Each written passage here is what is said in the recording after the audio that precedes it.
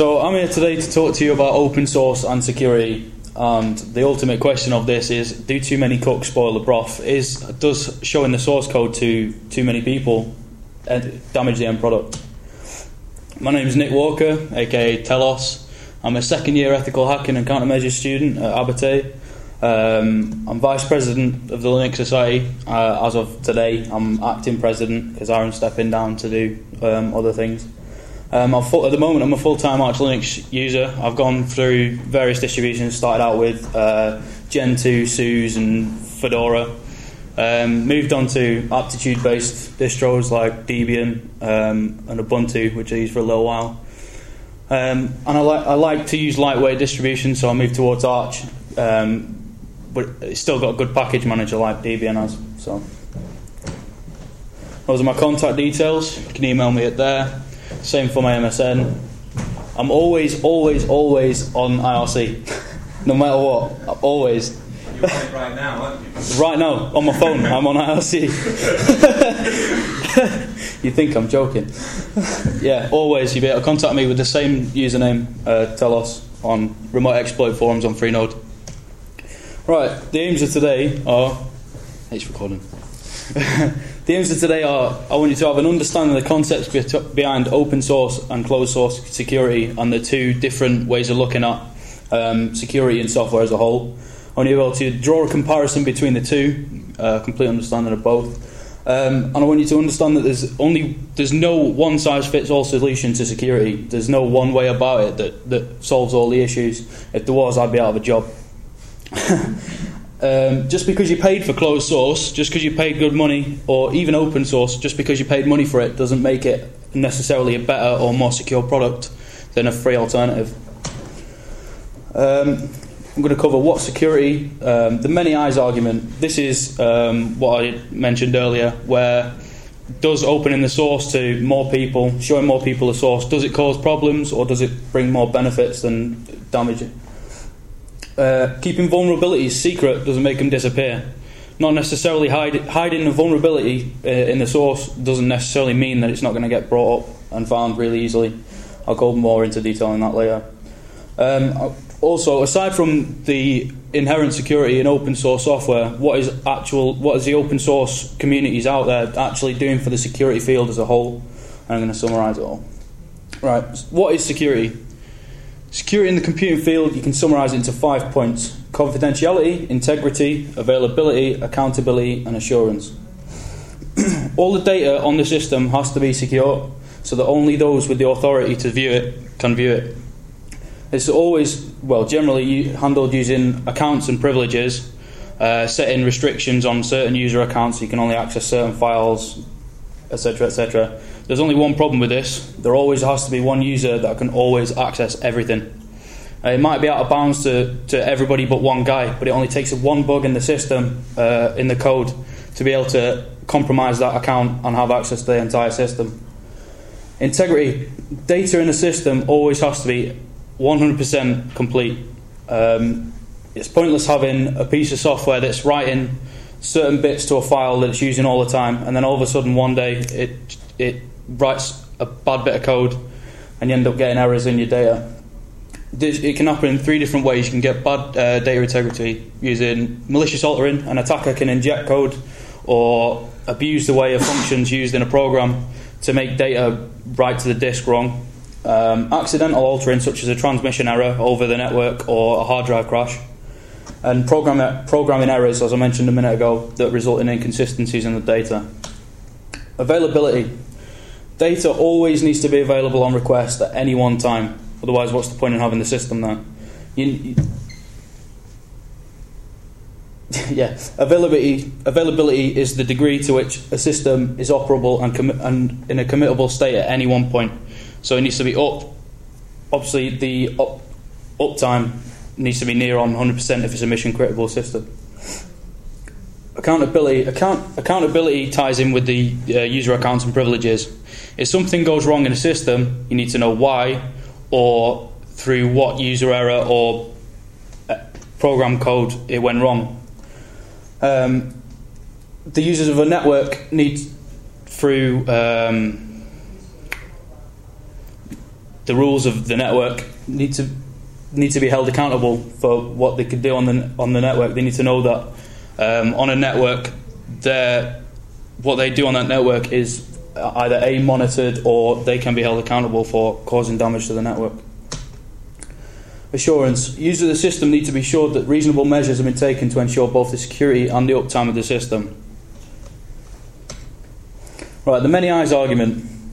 One of the key issues of open source is that they argue that opening the source code exposes the source code to hackers, and it makes it easier for them to find vulnerabilities in the software. People have got different views on it. Experts say it's better to open the source. People say it's better to close the source, and these are all top-end people who know what they're talking about. But there's two sides of the argument. People say the more people that look at and can commit to the code, the more people can hide the malicious code or find pre-existing bugs, which may lead to running your own code through the system as a hacker. The other side of the argument is the more people that can see the code, it's easier to find the bugs in the system, and therefore you can stop the attacks before it's even happened. Open source practices. The way that open source works is purely on the community basis. You have to write cleaner code so that it's legible for other users to update. And on its basis, it has to be cleaner code in order to be usable by the community. Which makes it easier to spot bugs, and makes it easier to patch issues once a bug's been found if all your code's clean and concise. The majority of the arguments tend to lead towards that open source has the potential through the inherent design of cleaner code, more people being able to see it.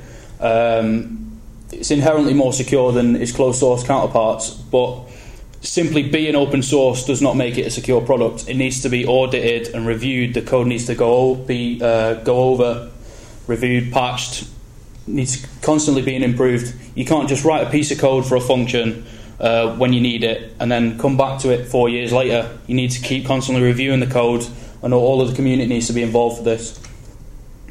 Many people argue that closing the source makes it more difficult for hackers to compromise the system. It's wrong. Many people argue that a system with non-public source code is more secure because there's less information for the attacker to work with. The attackers generally don't tend to work with source code because most targets don't have the source code available. So there's tools developed called fuzzers and automated processes that spam a program with data or certain files or different commands to try and knock over the system. The second the system's been knocked over, you know there's a bug in the code, and you've got a possible entry point for an exploit. The argument's flawed, as although source code's very important when adding functionality to a program. Like I say, attackers generally don't require it to find a vulnerability. It's much easier to destroy a car than to create one, for example. You can take a car and a sledgehammer, beat the crap out of it, and you've got a broken car. You only need one way to break it, and it takes a lot more thought to put it together. Attackers have many advantages over the defenders, as programmers need to ensure that all their code is secure, and the attacker only needs to find one entry hole, and it's game over.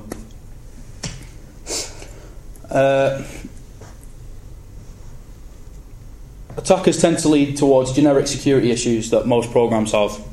The more they don't go and look for a specific bug in the code. They try and lean towards generic bugs, which are like problems in the way that the program's been put together in the logic rather than in the actual functions themselves. Sorry, it's hard to explain that. For example, buffer overflows and format string exploits, those are both problems in the C language. It's not an actual issue in the language itself, it's the way that the language is used. It tends to cause issues unless it's really kept on top of. All data input needs to be validated manually, otherwise you end up with these bugs. Attackers use these techniques to find vulnerabilities and examine the errors and standard output from the programs after trying to exploit them. So, say you're using a fuzzer to try and knock over a program, you throw random stuff at it and see what it spits out. If it spits out something unexpected, then you know you caused an issue in the program, and that's how attackers tend to go towards finding an exploit rather than going through the source code.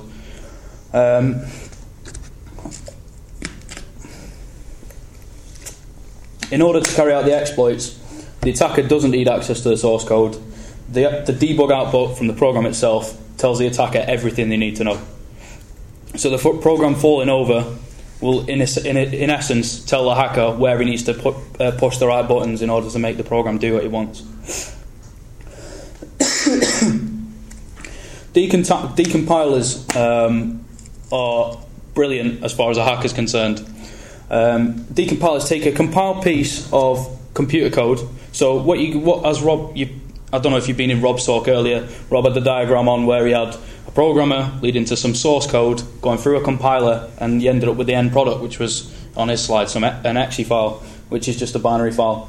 Decompilers can take the compiled file without the source code. You can run it through a decompiler, and you can get something along the lines of the original source code. You'll never get the original source code out of it, but you can get a generic idea of what the source code would have lent towards, if you understand my meaning. Essentially, that gives, even though the software was closed source, that gives the hacker the source code, in essence. They can use that to find various vulnerabilities if they need to, but generally that doesn't tend to happen. It's more leaning towards knocking it over with fuzzers and various automated procedures. So, like I say, if you've closed the source and someone's trying to find a vulnerability in a piece of software and they just decompile it, you're back to square one again. You might as well have not closed the source. You've missed out on the opportunity of having people being able to look at the source and find the bugs before they're already been used. So why developers need the source code in the first place if anybody can decompile? Well, it's quite simple for an attacker to locate a vulnerability within a program, but it's really difficult for the developer to update and improve the program from the decompiled source, as most of it ends up coming out jumbled. For example, if you were to call a function, I don't know, go to URL, for example, in a web browser, if someone typed in a URL, the function that's run when you hit the enter button would be go to URL. If you were to run that through a decompiler, you wouldn't get the function name out. You'd end up getting something like F24B7, and it would be a function. You see the contents of the function, but you don't really know what the function does unless you can follow the program logic. So it's better to open the source and make it easy to adapt. Developers will say source code is vital for updating and improving software. Hackers will say source code is desirable but not required. I can find the vulnerabilities for examination and debugging of the compiled object. They don't need the source code to knock it over. End of. Why keeping vulnerabilities secret doesn't make them go away. Endeavours to close the source on a program is, in essence, an endeavour to hide the vulnerabilities from the hackers, and in certain cases from the general public. It's obviously bad publicity if there's a big bug gone round because you've opened your source. If nobody knows the bug's there, then you'd not cause yourself any damage.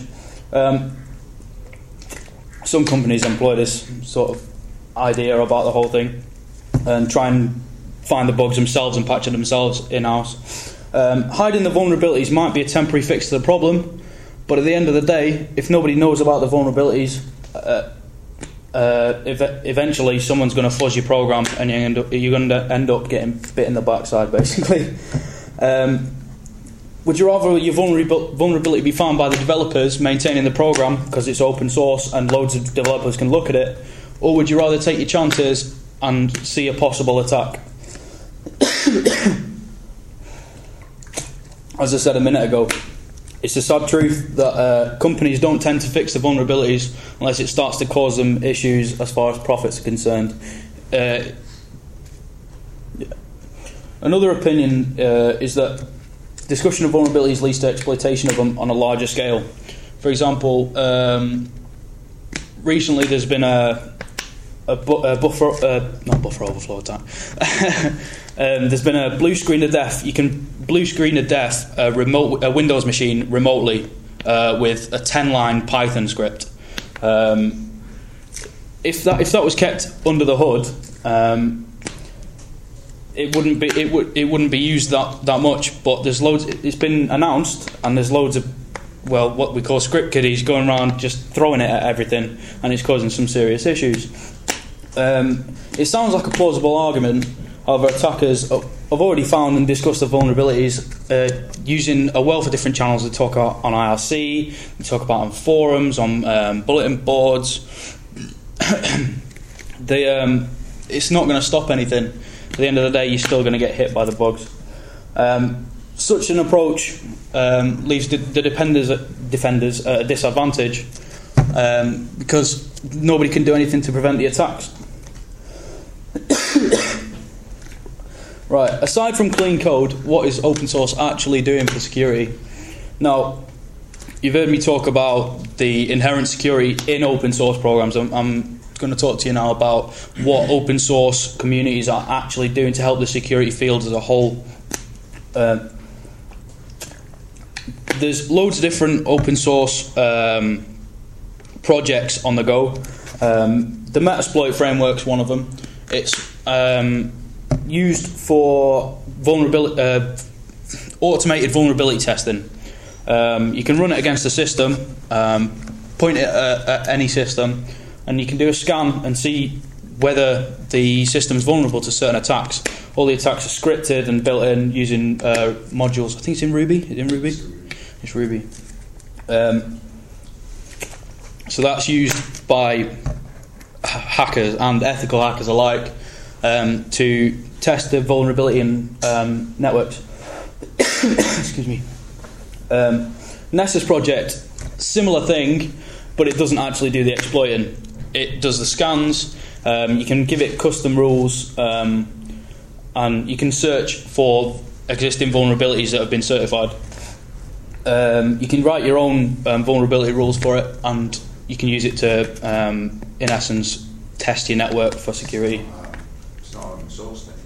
Is it not? When did they close the source on it? It's been closed for a little while, but there's the great thing about open source is if you close the source, you just fork it. Before they close the source, I think is there an open source fork of it yet? Yeah, there's an open vulnerability scanner. It's called Open Files, I think. Right. And that's basically before Nessus closed their source, they forked and made a version of it. So VAS. Right. I don't think I've got a big enough black market to screw that on. There's also a project by a friend of mine called Nessus. Yeah, I follow Nessus. That makes it even easier to do vulnerability scans. Does it automate the entire process as barely any? It automates. If you use the problem you use Nessus is that if you use it all the time, you get the same reports being generated to you. Mm-hmm. And it's okay if you're doing a small network, being told that you have a web server correctly configured, but you don't want to be told that when you're doing a weekly scan and you know that you have a web server that's correctly configured. So Auto Nessus enables you to tick that as normal, and then it doesn't get reported to you again. Okay, Snort is an intrusion detection system. Basically, it sits between the internet and your machine, sometimes on a completely different machine, or sometimes on your machine as an application. And it captures the packets. It sniffs the network for all the information that's coming between the internet and your machine, and it scans those packets and looks at them and can detect through signature detection that a certain packet is an evil packet, for example, like it would cause damage to a certain piece of software. It's an intended attack. It scans for the intrusion. Most hacking tools are open source, such as all of the really heavily used ones. You don't really get any commercial hacking tools. What? There's a few of them, but Core Impact's the commercial version of Metasploit. But it's not through the same organisation, but it kind of bundles Metasploit and Nessus. Right, so it's kind of a combination of the two open source tools. It's very, very expensive. I'd imagine. Hence how I do it. Very. Right. Backtrack is a very widely used Linux distribution for ethical hackers. Its sole purpose is for testing security on a network, and it's completely open source. My summary: do too many cooks spoil the broth when it comes to security? Not really, as hackers at the end of the day can always reverse engineer the source code anyway. It doesn't tend to happen that way, but it's a possible way to go. It's better to have more people look at the source and audit it for bugs. Open source has the potential to be inherently more secure by design, but it obviously relies on the diligence of the people leading the project. You need to review your code, check your patches. Don't just write a function and leave it for 3 years. Come back to it and keep checking your code. Excuse me. Should code be locked down and hidden in order to hide vulnerabilities? No, as it's much easier for a hacker to find an undisclosed vulnerability than it is for a programmer to patch quite a big hole. Do open source organisations help security as a whole? Yeah, in the large majority of security-based projects are open source or have open source elements built into them. Any questions? Do you know, of course, I'm sure you remember the recent Debian exploit with the entropy problem. Was that with the SSH? Yes. Mm. Was that found by nasty hackers first? That was at DEF CON, was it not? Yeah, they got, I think last year at DEF CON, they basically used the SSH vulnerability. The problem with that SSH vulnerability is because it's kind of hardwired into the code almost. So if you've got the packets, the encrypted packets from that time, you can still apply the attack to it. So what happened is, like a load of hackers, they were talking at DEF CON, obviously had their packets sniffed at some point, and they managed to get their SSH passwords, and I remember you saying it now. basically took it home to the cleaners at that point. You know what I mean? All the big names and ethical hacking, and having all their email contacts, having nasty things said to them, and lots of not so cool. But yeah, that's the random number generating thing, isn't it? That's right. Or as the comic likes to say, random hit 4. That was random. Anybody else?